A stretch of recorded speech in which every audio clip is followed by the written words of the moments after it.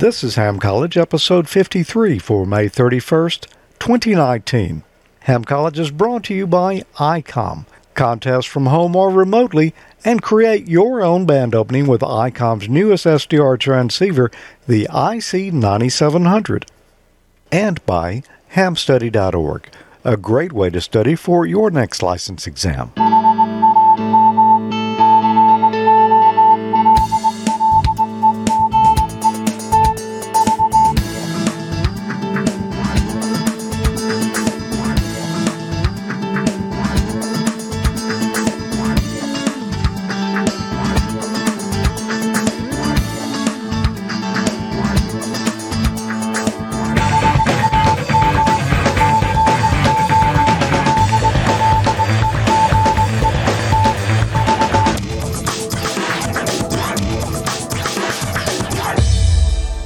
Good evening. Welcome to another episode of Ham College. I'm Professor Thomas. And I'm Dean Martin. And we've got theme music playing in the background. That was a new thing. Did you see that? I didn't ask Emil or he would have nixed it because of cost reasons. But yeah. Well, I thought something was wrong. I didn't realize you did that. I did. Well, I don't know how it worked out, so I guess we'll find out when I go to edit it. Probably would have been fine if I hadn't have said something through the middle of it. Could have been. Well, we've got, I don't think these are too tough tonight. No, I haven't really looked through them too much, so we'll see. It's going to be a surprise. I just did a kind of a quick glance at a couple of the topics, but I haven't really had a chance to look at it. Yeah. I don't think they're too bad now. You may have a different opinion, but we won't find that out until we actually get into them here. We just got back from Dayton Hamvention. Boy, what a fun time at Dayton. Yeah, we did. It was great. Weather cooperated except for the first day. It had a little bit of rain in the morning, but I don't think it rained any more at the Hamfest. Right. After that. And so little mud on the ground the first day in certain areas, but it wasn't as bad as has been in years past. And then after that, it was dry. Mm-hmm. A little warm, but that's summer. Yeah, it's to be expected. Yeah. Of course, you never know. It could be cold. I remember one time wearing a coat around there. I do too. Yeah, I remember snow. Mm-hmm. A little bit of snow one year. Yeah, but it was nice. I had a great time like usual. And I guess you saw online where there was a tornado like a week after we were there. Yeah, I did. That was unbelievable. And tore the roof and a little bit of the siding off the old Harrow Arena there. Mm-hmm. So, well, I think they were going to demolish it anyway, so maybe it helped them a little. Well, I had read something where they were in the process of selling it to somebody else who was going to restore it.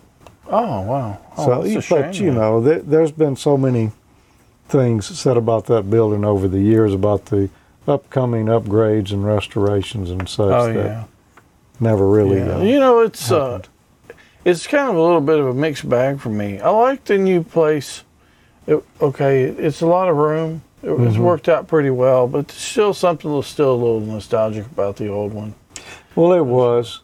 One thing about the old one is you were all kind of like herded together into these little hallways that you had to navigate, and so you'd see almost everybody there at least once or twice. Yeah. That's right. So I know there were people at this one that I didn't see. I know for a fact they were there, and we were there the entire time, and we never crossed their paths. So. Yeah, it's because it's more spread out, and the positive thing about that is when you're trying to get to a booth, you can probably get there. Yeah, the bad thing is it's more spread out, and the good thing is it's more spread out. Yeah, I'd have to agree. Yeah.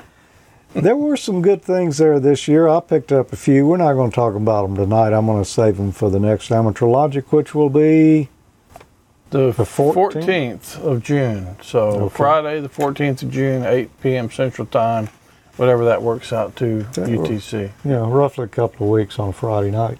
Yeah. So UTC, that's 0100 UTC.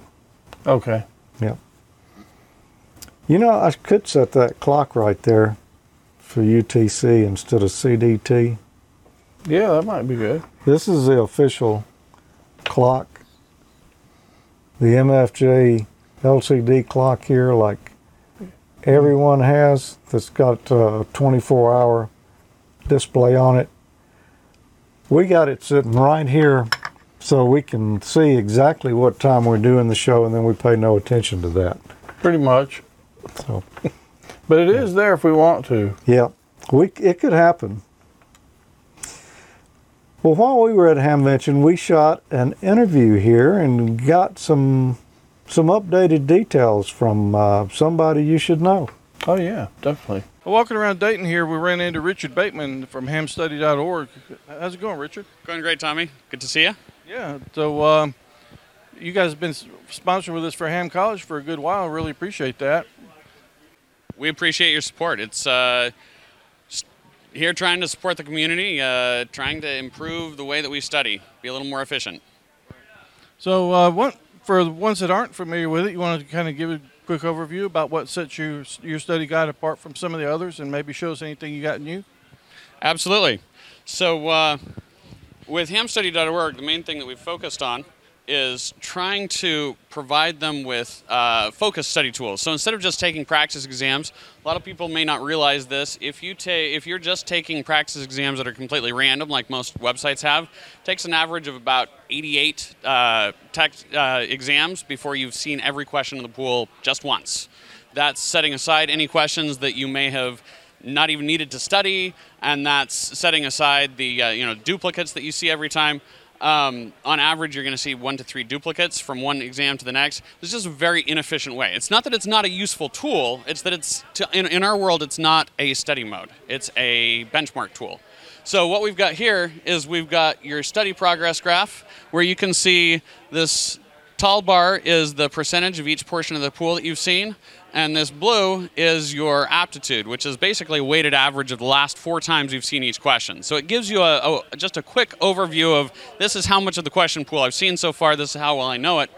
And then when we quiz you, it's going to select from the questions that you most need to see. So first, ones that you haven't seen before, ones that you haven't answered, maybe you hit I don't know so you could just see the answer. And then it's going to work through all of the ones that you need, and repeating back ones that you may have guessed right the first time earlier, once that's the one that you need to see the most, until you've actually seen all of the pool. We've also got some features where you can select just a portion of the pool. This is especially useful if you are studying with a book or with a course, and they say, okay, here's the sub-elements or sections that I've gone through. There's even a custom mode where you can come in and select just parts of the parts of the pool that you want those questions to be selected from. So it's very flexible that way and very intelligent about what questions it shows you and how it lets you study. And we feel like we've done a pretty good job of providing the tools that a student needs in order to study. So, we've also got, you can read the questions, whether you want to see all of the answers or only the correct answers, just for skimming through. We've got explanations that our wonderful users have contributed to help with understanding, so it's not just rote memorization. And we've got practice exams, of course, but our practice exams are more geared on showing you where you're missing the most questions. Now, if anyone's wondering what happens when you take practice exams without actually reading the questions, this is what you can expect. About what we get when you're demoing an app over and over again. You don't have time to actually think about it. But you can see that you've missed the most questions here on Subelement T1. That's a place that if this were a real exam, you'd want to spend studying that's going to help you most on this exam. So that's kind of what our focus is on the student side. One thing that we've just barely added that we are super stoked about is this new area here. Right now it's called collaboration. We may change that name to sharing. This is still a very new feature. It's been on the App Store literally for 3 days. You can share your progress now with another user. So with your Elmer, with your instructor, or even just with each other in a group of friends. And then, my friend Norm Goodkin in California has kindly shared some of his students' progress with me on a class that he's working through. Let's see if I can find one that's got some good data. This is actually kind of a useful example here. We can see that this person has not been studying. And this is one of the students that he needs to contact and say, hey, what's going on? But if we get into one of the ones that has some data, with this one, you can start getting a little bit of a story. This student has seen all of the questions in the pool. And this student has been taking a lot of practice exams, but it's kind of been leveled out. So it's going up and down, but it's not, you don't see any consistent improvement. And that information allowed him to go talk to the student and discover that, and this is actually a young lady, I believe, if I remember correctly, discover that she was not told that she needed to go and review the questions after taking an exam, and she wasn't using her study mode correctly. And so it gave him the feedback as a teacher that he needed in order to go back and work with her, and we expect that things will improve. Now, we also have the sub-element statistics map, and then you can also narrow into a specific sub-element and see the sections, the statistics on the sections. We show what the strongest sections and sub-elements are and the weakest sections and sub-elements. So like with T6A, you might want to go in here and you can see that her aptitude on this section is particularly low. Now I've gone in and looked, and T6A is electrical components, capacitors, inductors. That's clearly an area that she just does not understand, which, probably not uncommon for a 12-year-old. So that gives the teacher a clue on this is something that I need to go over with my class.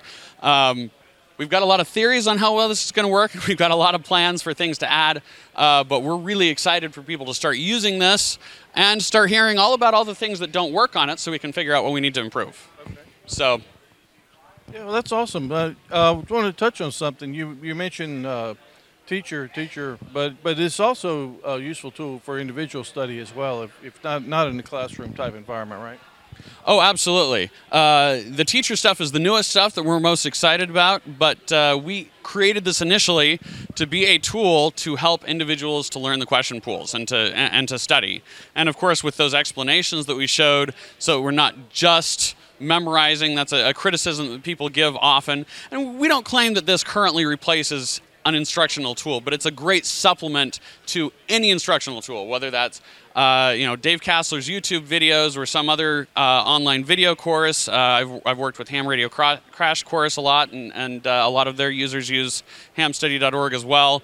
You can use the Gordon West books, the ARRL books, any of the newer. There's been some other smaller publishers that are starting to come out with some actually very impressive resources. Any of those books that are based around the Ham Radio question pool, which they all have to be at least to some extent, you can use this in order to study as you're working with those. And some of our users, especially with some electronics background, have even found that just the explanations are enough that they're able to learn what they need to get their license and operate effectively. Awesome. So the website is still free, right? But there's an app that's more centered around the teacher environment, and that's in the App Store for iOS and Android, correct?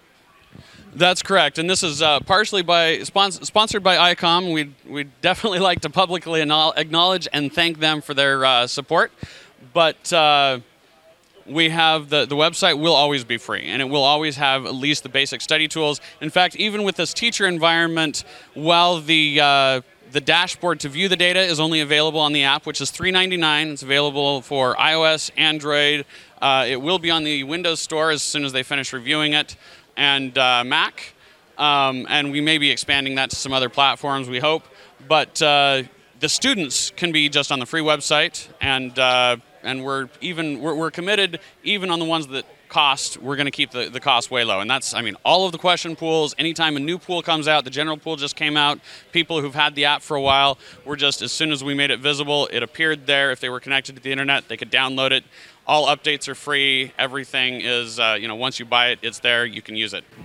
Awesome. Well, I appreciate you taking the time to show us what's new and providing a great service to the amateur radio community. It's a great tool, and we get a lot of positive feedback about it.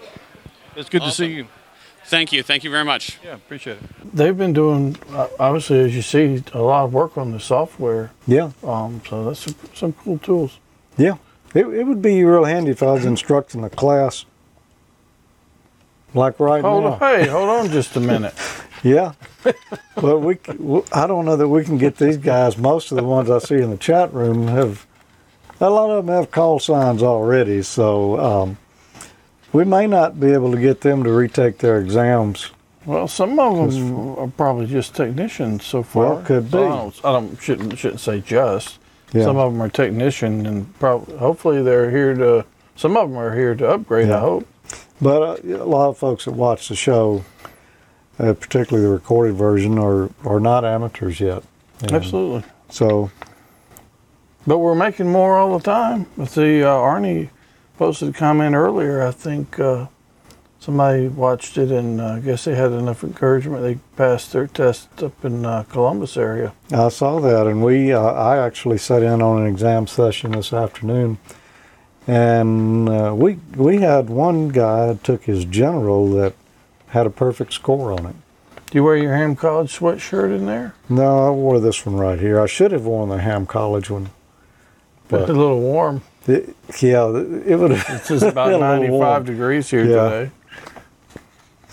So, anyway, go check out hamstudy.org if you're studying, or the new portions there if you are an Elmer or are teaching a class. It should be a big help to kind of zero in on where people need help. Oh, yeah. Yeah, absolutely. Great tools there. So, I tell you what, I've got some questions here. Oh, it's about that time. Huh? It's about that time. And, all right, one thing Emil, get the buzzer out, man.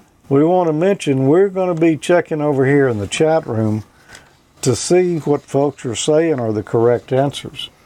Emil said we couldn't get any batteries for the buzzer this time, so I had to get all correct answers, but I slipped the ones out of the TV remote.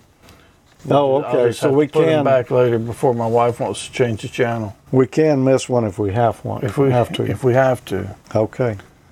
All right. So if you're watching live, go to the chat room, amateurlogic.tv/chat. Yep. And we don't use the chat room that's embedded into YouTube. We use this separate one here because we can't really watch two at the same time. Sometimes hard to watch one. Yep. But there's a good group of folks in the chat rooms. If you're watching the live stream and you're not in the chat, you're missing half the fun. Mm-hmm. I would say if you're watching it, they won't steer you wrong, but then I'm not sure that they wouldn't just as a joke. No, a good bunch of folks in there. All right, well, let's get on into the questions here. Let's do a random flip of the coin. Who won the toss? You did. Okay, so what does that mean? That means you get to choose who goes first. Oh, well, I'll ask you this one. Okay. It's probably the So easiest I get to one. receive. You get to receive, yes. There you go. What is a microprocessor? These are going to be kind of like solid state and digital type questions. Okay. What is a microprocessor? A low-powered analog signal processor used as a microwave detector. B, a computer on a single integrated circuit. C, a microwave detector, amplifier, and local oscillator on a single integrated circuit. Or D, low voltage amplifier used in a microwave transmitter modulator stage. Oh, wow. Yeah, it's overwhelming in the chat room, but Yeah, it's like, well, yeah, this is a pretty easy question. Most people familiar with any computer technology at all probably get this one right. I would think. Yeah. So anyway, it's not a low power analog signal processor used as a microwave detector. That's not. It's going to be B, Bravo, a computer on a single integrated circuit. So that's like an Arduino. A lot of things microprocessors or have microprocessors in them. Mm-hmm. So anyway, it's not a microwave detector or amplifier. It's not a low voltage amplifier. It's just basically a little mini computer. Yeah, it's not really anything to do with the microwave at all. No. Only just because it's got the prefix of micro on there. Yep. I think they're trying to mess with people's minds. Ah, it was a trick question. It's a trick question. It tricked me. You saw it coming. Well, let's see. I'm going to agree with you, and it's 100% in the chat room over there. You got it, Dino. All right. Next one. What is meant by the term MMIC? A, multi-megabyte integrated circuit. B, monolithic microwave integrated circuit. C, military manufactured integrated circuit. Or D, mode modulated integrated circuit. Well, see, I'm glad you got this one because I think I'll have to guess this one. What is meant by the term MMC? MMIC. MMIC. Yeah, that could make a difference, couldn't it? Well, I'm going to start at the bottom. It's not mode modulated integrated circuit. I don't think there's such a thing as that. And I don't think it's C. The military doesn't manufacture integrated circuits. Not that we know of. Not that we know of. Except for that Skynet project. And I don't think it's A, multi-megabyte integrated circuits. It must be monolithic microwave integrated circuit. That would be my best guess there at it. And well, that's what they're all saying in the chat room. Yeah, and that would have been mine too, but I would have had to narrow it down the same way you just did because I'm not totally sure exactly what that stands for or what that means. Monolithic microwave integrated circuit. All right, I'll give you one of those. There you go. Moving right along here. We are. We're in high speed. What kind of device is an integrated circuit operational amplifier? Is it A, digital? B, MMIC? C, programmable logic? Or D, analog? What kind of device is an integrated circuit operational amplifier? That's an op-amp. Mm-hmm. That's going to be an analog device, I think. Yeah, that's got to be an analog device. Digital? I don't think it's digital. MMIC, it's not a military manufactured integrated circuit. No. So we do know that. Yeah. And it's not monolithic. I don't know what that is. I don't think that's what it is. I'm pretty sure it's going to be D, analog. Well, I, along with everyone in the chat room, agrees with you. Okay. So see there, Emil, we are conserving batteries on the buzzer tonight. Yeah, and I've got to get those back home and put them in my wife's remote control before she finds out I took them out. You don't think she's going to want to change the channel before you get back? I hope not. Okay. Okay, which of the following is an analog integrated circuit? A, NAND gate. B, a microprocessor. C, a frequency counter. Or D, a linear voltage regulator. Well, analog integrated circuit, all right.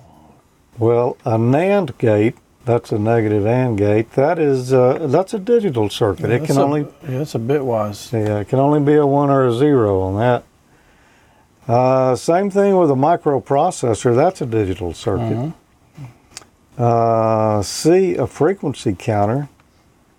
That's a digital operation. So, linear voltage regulator, that's actually an analog integrated circuit there because it's doing it linearly. It's not doing it in a step of either 0 or a 1. Mm-hmm. It's got to be D. Got to be. D. 100% in the chat room on that. I feel good about my answer. I didn't even have to phone a friend or anything. No. It was Used a lifeline. Just right there. Way to go. Which of the following is an advantage of using the binary system when processing digital signals? A, binary ones and zeros are easy to represent by an on and an off state. B, the binary number system is most accurate. C, binary numbers are more compatible with analog circuitry. Or D, all of these choices are correct. Okay.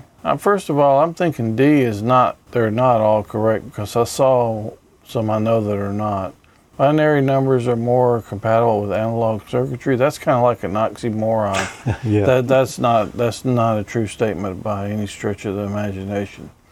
Binary number system is most accurate. I don't think it's really more accurate. So the binary ones and zeros are easy to represent by an on or off state, and that's definitely going to be it. A is the answer. We actually covered that when we were looking at some of the RTTY and the PSK stuff earlier on, several months back. So it's a lot easier to send basically binary strings by toggling on and off as a 1 or a 0. That's what they're all saying over in the chat room as well. They're doing really good tonight. Yeah, they are on fire. Yeah, you're right. Okay, well, let's go to the next one then. Okay. Oh, I'm glad you got this one too. I've got an idea, but what is a shift register? A clocked array of circuits that passes data in steps along the array. B, an array of operational amplifiers used for tri-state arithmetic operations. C, a digital mixer. Or D, an analog mixer. And I guess when I said arithmetic, I could have said arithmetic, huh? Could have. That would have worked too, wouldn't it? But that was the Mississippi version. Now, I actually got the term arithmetic from Gordo, I think. Oh, really? I don't know if he was using it correct, but I think that's where I heard that. A shift register. All right, I know for a fact that is a digital type of circuit. Mm-hmm. So it's not an analog mixer. I don't think it's a digital mixer because it's not mixing things together. B, an array of operational amplifiers. Well, right there, that disqualifies it because an operational amplifier, as we know, is an analog device. Mm-hmm. So that only leaves what the real answer is, a clocked array of circuits that passes data in steps along the array. I'm going to say it's A. I'm going to concur. That's what they're all saying over in the chat room. A. Tell us, Dean, what exactly can you do with the shift register? Well, it's commonly used for serial to parallel converters. So if you had serial data coming in, you could run it through a shift register and decode it into parallel Right. stream. Now, my very limited understanding is the ones or zeros come in, however long the shift register is. Say it's got four stages or whatever. So the 1 or the 0 will come in, and I guess after it's all in the same clock cycle. So this one will come in, next clock cycle, that one will move to over 1. The next one will come in until it fills up. So that's the way that serial data would be. It would be one bit followed by the next one. Yeah, and then you would read it out parallel, so you could read out the whole a word or D word or however long your shift register is. It's a pretty handy device. Yeah, that's my limited understanding on it. It's been a long time since I looked at any of that bitwise stuff like that. Yeah, me too. I'm pretty sure you're correct about that. That is kind of the way that it functions. Yeah, and I'm sure it's a lot more to it than that, but that's just my limited knowledge on the subject. Yeah, in computer programming, it would be the same as doing a shift left or a shift right command, basically. But hey, we can do it in an integrated circuit. Mm-hmm. Yeah, it's pretty cool. Pretty neat stuff. Which of the following is an advantage of an LED indicator compared to an incandescent indicator? A, lower power consumption. B, faster response time. C, longer life. Or D, all of these choices are correct. What are the advantages of an LED compared to incandescent? Low power consumption. That's definitely, LEDs draw less current than incandescent lights. Yeah. faster response time. They're very fast. So. Anyway, that's how you use pulse width modulation to simulate the brightness To do on it. So it has to dim switch on and off very quickly to be able to do that. Longer life, I know typically they last a extremely long time. So I'm thinking it's D. All these choices are correct. Well, I'm inclined to agree with you, as everyone in the chat room. Let's see. There you go. And you know, it's really, well, LEDs have been with us a long time now. We really haven't had any really bright ones, though. And we really didn't have any blue ones till a few years ago. Oh, yeah. But the really bright ones are here now. And I want you to notice when you leave the studio here tonight how much brighter it is out there in the driveway. Oh, you put new LED bulbs in? Well, you know, I had that one, I think it's, I can't remember what kind of bulb that is. Maybe a sodium. It's 175 watt. It's like a street light. Uh-huh. You know, I had it mounted on the eave of the house. Yeah, that's the one that high lizards there. were always drawn to. Right. 175 watts. The photo sensor on top went bad again. This is like, it seemed like I can't hardly get a year out of it before the photo sensor's out in it, and it's coming on too early. So I went to buy another one, and I said, you know, maybe I ought to change over to an LED, because it's going to be less power consumption, and I hope it's bright enough. And I kind of looked at the lumens on it and at the lumens on a regular, you know, 175 watt, and it was actually just slightly more. It was $100 now. You know, it wasn't Oh, cheap. yeah, they're not cheap. But I put that thing up, and man, 45 watts. No, I think it's 40 watts as compared to 175. So a lot less power consumption, and it's much brighter out there too. Oh, yeah. So I'm thinking about swapping my studio lights out like yours that have these daylight balance fluorescents in there with some LEDs. maybe you should swap these out too, because it gets pretty warm in here, and although fluorescents don't put out much heat, they put out more than an LED. Oh, yeah. Yeah, no doubt. So I can get, for 60 watt, I can get a 60 watt adjustable light, and it's going to put out more than the hundreds bulbs that I've got up in my fixtures already. Yeah, it'd be interesting to see with it being adjustable if, you know, when you're doing the pulse width modulation, if you hit a speed that you can see it flickering. Yeah, they're supposed to not really have a flicker problem, unless you shoot at 120 frames per second. I think we got another one on LEDs. Why don't you ask me one? Okay, I think I will. How about this one? How is an LED biased when emitting light? A, beyond cutoff. B, at the Zener voltage. C, reverse biased. Or D, forward biased. How is an LED biased when emitting light? Okay. What is bias? Bias? That is, that's a good question. I'm not sure I'm ready to explain right Okay, now. well, I'm just thinking it might help Well, somebody to reason out the answer. It would, yeah. But let me just say, a bias is a voltage that you apply to something to kind of get it started behaving the way you want. And I'm not sure that's the proper way to explain that.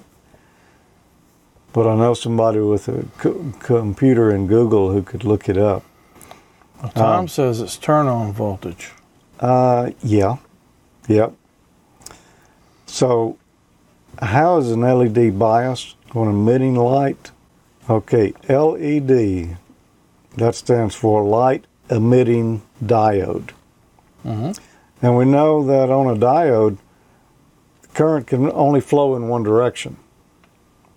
It flows in a forward direction. So beyond cutoff might sound like a proper answer, but no, it's not. At the Zener voltage. Well, that would seem to indicate once you hit a certain voltage, it starts, it turns on. But yeah, that's not exactly right either. Reversed biased. That means you'd put the voltage to it backwards. Well, we'll get nothing out of it then. But doesn't even really make sense. But we know if we've biased it forward in the right direction that we will get a light out of it. So that is, that's the answer I'm going with, is D, forward biased. That makes sense. That's what everybody's saying in the chat room. Forward biased. Okay, now I've got one more question for you. Uh-oh. And then we're going to take a little break. All right, put the batteries in the buzzer, Emil. Yeah, I have a good one for you. This is what I've been saving especially for you. Which of the following is a characteristic of a liquid crystal display? A, it requires ambient or backlighting. B, it offers a wide dynamic range. C, it has a wide viewing angle. Or D, all of these choices are correct. Well, I don't think it's D. And, well, a liquid crystal display, that's actually what this clock is. Mm-hmm. Well, if you can see it. Anyway, so that's liquid crystal display. It's not a wide dynamic range. It's basically on and off on this one. Yep. So that's just two colors, black and white. Mm-hmm. It does have a fairly wide viewing angle, or at least that one does. That one does, but a lot of them Some don't. of them don't. Yeah. So it's going to be A, requires ambient or backlighting, and that's because there's no light generated from the liquid crystal display. Sometimes it has a reflective surface behind it, just like this, and sometimes, well, there's a night light on it that'll light it from behind so you can see. So it's going to be A. It requires ambient or backlighting. I believe I'll agree with you on that one. Everybody else does, so I think you're right. A, it requires ambient or backlighting.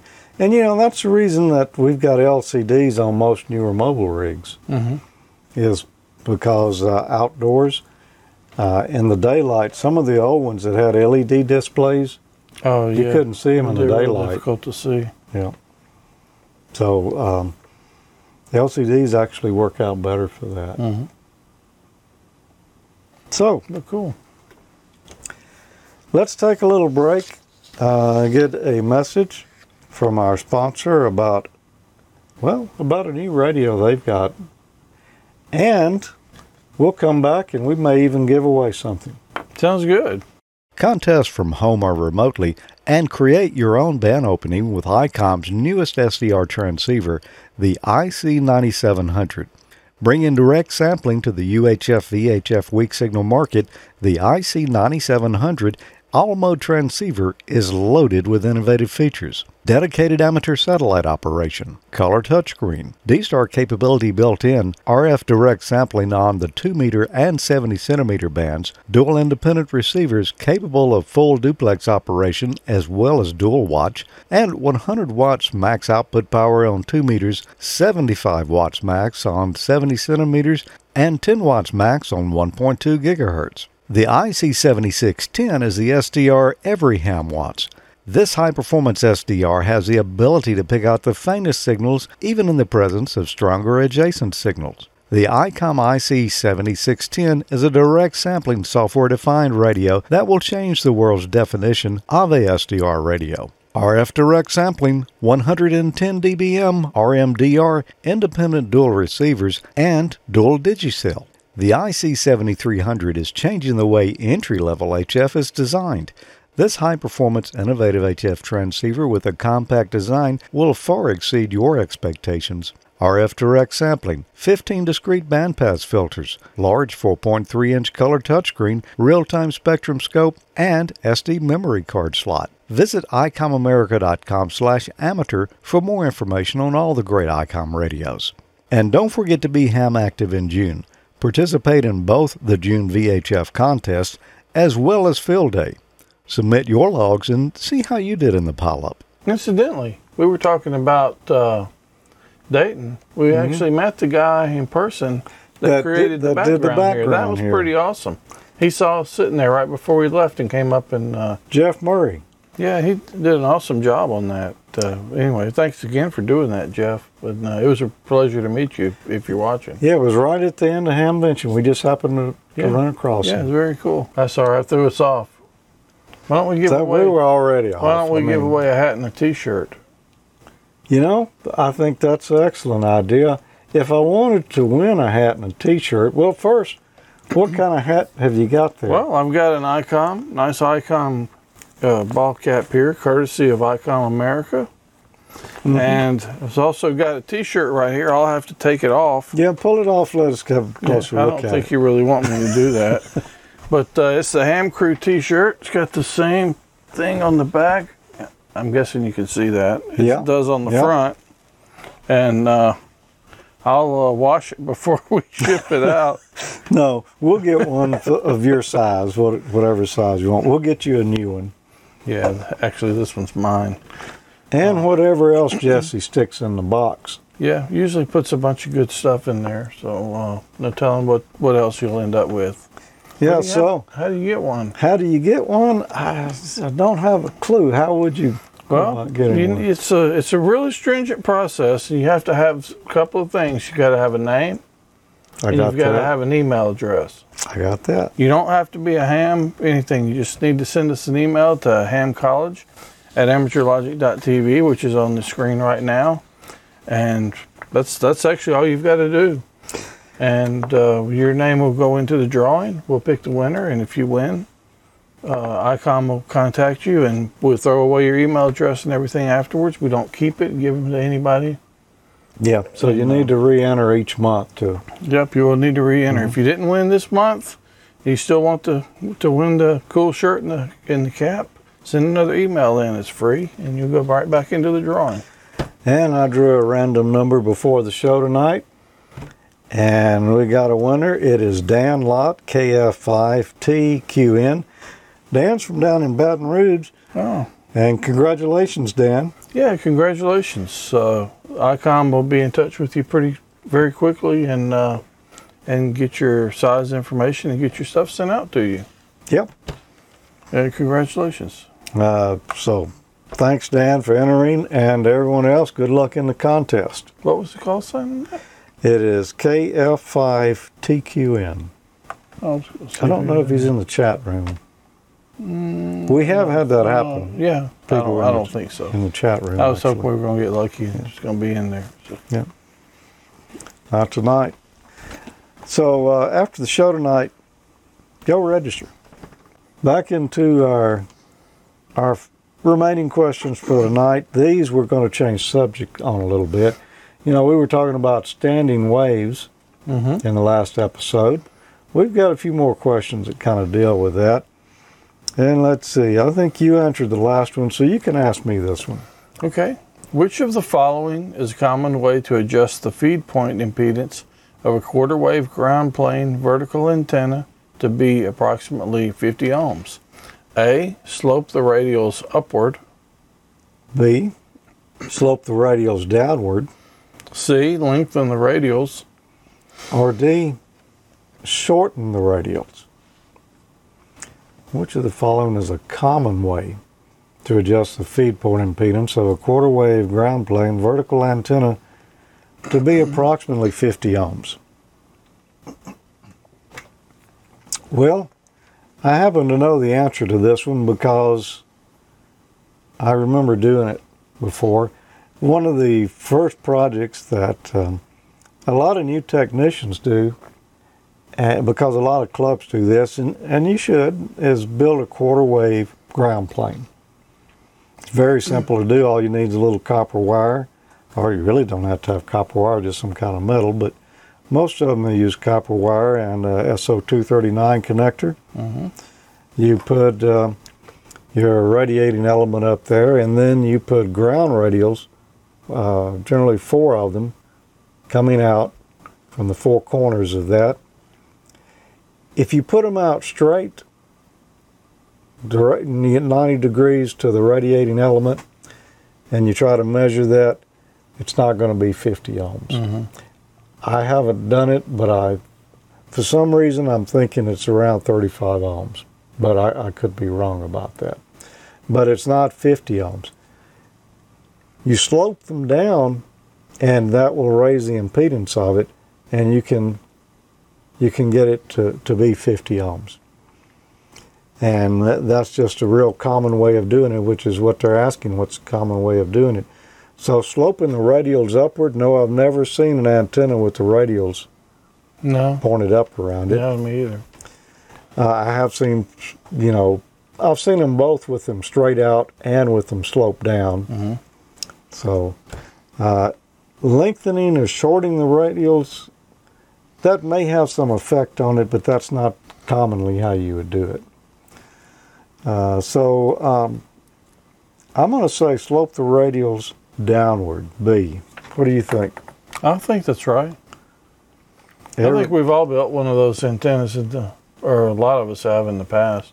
Now, actually, that's maybe a good amateur logic project coming up. That would be good. One like that in a good while. Yeah, it's a decade or so. Yeah, it's a good starter project for people. So we might do something like that. B, slope the radials downward. Everybody was correct on that in the chat room. If the SWR on an antenna feed line is 5-to-1 and a matching network at the transmitter end of the feed line is adjusted to 1-to-1 SWR, what is the resulting SWR on the feed line? Is it A, 1-to-1? B, 5-to-1? C, between 1-to-1 and 5-to-1, depending on the characteristic impedance of the line. D, between 1-to-1 and 5-to-1, depending on the reflected power at the transmitter. Okay, I got to read this again. If the SWR on an antenna feed line is 5-to-1 on the feed line, and the matching network at the transmitter end of the feed line is adjusted to 1-to-1 SWR, so essentially a tuner. Mm-hmm. What is the resulting SWR on the feed line? Well, that's kind of almost a trick question. If it was on the feed line and you got the tuner by the transmitter, that's what they're saying, yeah. Yeah, that's going to make it look like it's a 1-to-1 at the transmitter if you have it tuned right, Mm-hmm. but you're still going to have a 5-to-1 on the feed line, so just like you did. It's a trick. Yeah, it's only making your transmitter happy. It's not really helping your antenna system at all. Not much. Yeah, not much. But yeah. Typically, you still got the 5-to-1 on there. So, what do you think the answer is? B, 5-to-1. 5-to-1. Okay, so you're saying it really didn't change what's on the transmission line at all. No. That's what everybody else is saying too. Well, there's some smart folks in there tonight. It's not like the usual crowd. No, it is the usual crowd. It actually is exactly the usual crowd. We stump them every now and then, I though. don't remember seeing them there. Yeah. I got this newfangled gadget here. I've used it a few times. Yeah. Okay. Next question. What is the effect of the transmission line loss on SWR measured at the input to the line? A, the higher the transmission line loss, the more the SWR will read artificially low. B, the higher the transmission line loss, the more the SWR will read artificially high. C, the higher the transmission line loss, the more accurate the SWR measurement will be. Or D, transmission line loss does not affect the SWR measurement. Let's see, I'm going to have to read that question again because I really wasn't paying attention. What is the effect of transmission line loss on SWR measured at the input of the line? That means right at the transmitter. So the other end of the line is going to have the antenna on it. Now, if we've got loss in that line, how's it going to affect the SWR measurement? Well, SWR, that's actually being determined. It's a ratio of the forward to reflected power. So the higher the reflected power we got coming back down into our transmitter, the higher the SWR will be. Yep. However, if we've got loss in that line, even though we're reflecting a lot of power back down, it's going to be attenuated in the line just like the power you're that was going to lose going some forward. of that as well. So you're going to lose some of the reflected power coming back. That makes sense. So let's read the answers there. The higher the transmission line loss, the more the SWR will read artificially low. I think that's going to be the answer because it's not going to make it read higher having loss in it. No, because you're going to lose it. And it's not going to make it more accurate, so C is not right. And D is certainly not right. It will have an effect on what you measure. So I'm going to say A. The higher the transmission line loss, the more SWR will read artificially low. Yeah, that's what they're saying over in the chat room. Well, that makes sense if you think about it. I mean, it's only. Mm-hmm. I mean, It does, and when you get up into longer lengths of line, it can be substantial. yeah. Oh, yeah. Absolutely. It can, a lot of our transmitter sites have 1,000-foot towers with 1,000 foot of line going up to the antenna. You can't really know for sure just by what your meter's reading there at the transmitter if that's really what you Do got they go coming up the back. tower to measure up No. top? They Yeah, don't. well, I don't think so. You kind of have to go by what you see on the meter, but it's you can know that. You can calculate line loss into Yeah, it. you can calculate the line loss into it. So the longer that line is, the more artificially low you're going to have on your meter. Interesting. What standing wave ratio will result when connecting a 50 ohm feed line to a non-reactive load having 25 ohms impedance? Is it A, 2 to 1, B, 2.5 to 1, C, 1.25 to 1, or D, you cannot determine SCBR from impedance values? I don't think it's D. The standing wave ratio will result when connecting a 50 ohm feed line to a non-reactive load having 25 ohms. I think that's going to be A, 2 to 1, because 25 ohms goes into 50 twice. Mm-hmm. I think it's going to be A, 2 to 1. And that's what they're saying in the chat room. I'm going to agree with you. I think it's 2 to 1 because That's what I said? of what you said. I'm just going along with you here. Okay. But, I'm sure you're Well, right. if I'm on that one. driving down the wrong road, you going down the wrong road with me. If you're the one driving, yeah, I'm probably, and I'm a passenger. No, you're right. So have you got one like this for me? Sure. Oh, I got one almost identical. What standing wave ratio, but let me start that over again. What standing wave ratio will result in connecting a 50 ohm feed line to a non-reactive load having 200 ohm impedance? A, 4 to 1. B, 1 to 4. C, 2 to 1. Or D, 1 to 2. Okay, this almost seems right to backwards. Instead of my load being half of what the impedance is of the line, it's 4 times as much. You would maybe think, wait a minute, that's got to be flipped around. Is that a 1 to 4? But no, it's not. It's a 4 to 1 because 50 will go into 200 4 times. 4 times. And you've always got the whatever the number on the right-hand side is always a 1. And when you're doing these ratios for SWR here. So it's going to be a 4-to-1, not a 1-to-4. And of course, it's not a 2-to-1 or a 1-to-2 because it's clearly it's divisible by 4 times there. So yeah, so I think you can, if I remember right, you can always divide the larger number by the lower number, no matter if it's at the feed line, mm-hmm. or the load. The load. Yeah. Well, let's see. Oh, there's some mixture there in the class. Uh-oh.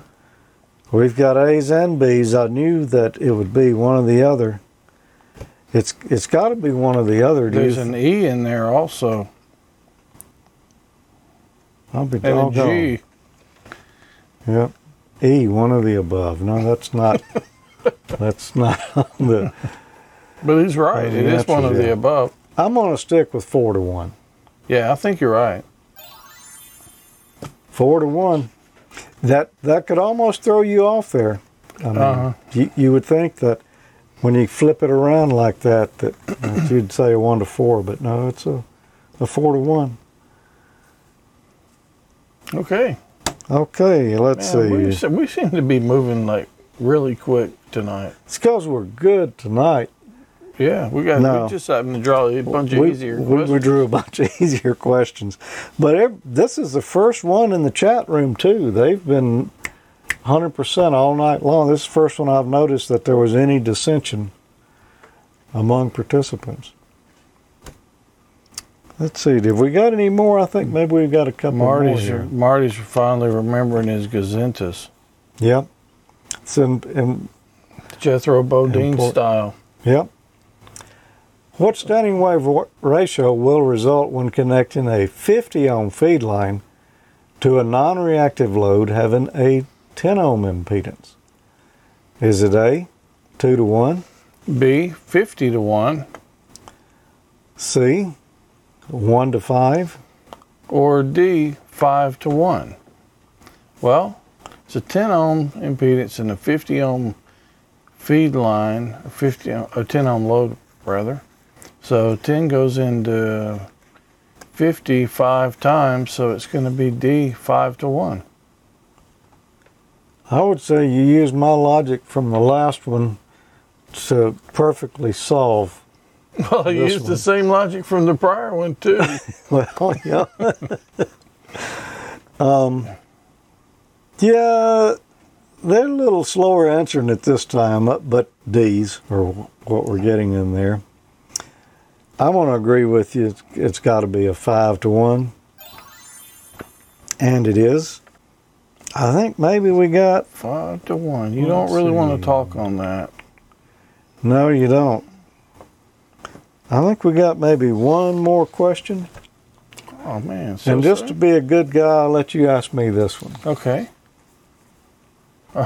Well, it's a whole bunch of these the same way. What standing wave ratio will result in connecting a 50 ohm feed line to an antenna that has a purely resistive 300 ohm feed point impedance? A, 1.5-to-1. B, 3-to-1. C, 6-to-1. Or D, you cannot determine SWR from impedance values. Well, you can determine SWR from impedance values. That's how you do it. Yep. All right, so we got a 50 ohm feed line and a 300 ohm purely resistive load. So if I divided 300 by 50, that's going to be 6. The only answer there with the 6 in it is C, 6-to-1. So I'm going to go with that. I'm going to say it's going to be 6-to-1. I think you're right, too. This one's worded slightly different, but I think it means the same thing. Well, let's see. They are saying there might be a B in there and some C's. I'm gonna stick with my C there. 6 Yeah. to 1. Let's see. 6 to 1. Yeah. Okay. Yeah, it was worded a little bit different. Now, one thing I will mention here and there, this may not come up in any of the questions, but in every one of these questions, like this format right here, they've been saying, and the antenna or the load is a purely resistive so many ohms. Mm-hmm. Or they might say non-reactive. Yeah.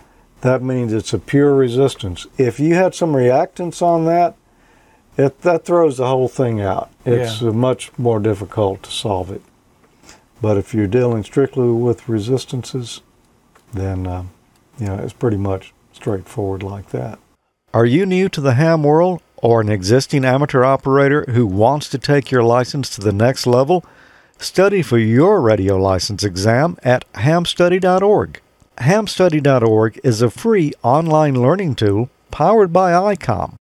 It was created by Richard Bateman, KD7BBC, Michael Stufflebean, KV9G, and Rich Porter, KK6GKE, and it uses a modern web design to enhance the experience of studying for your technician, general, and amateur extra exams.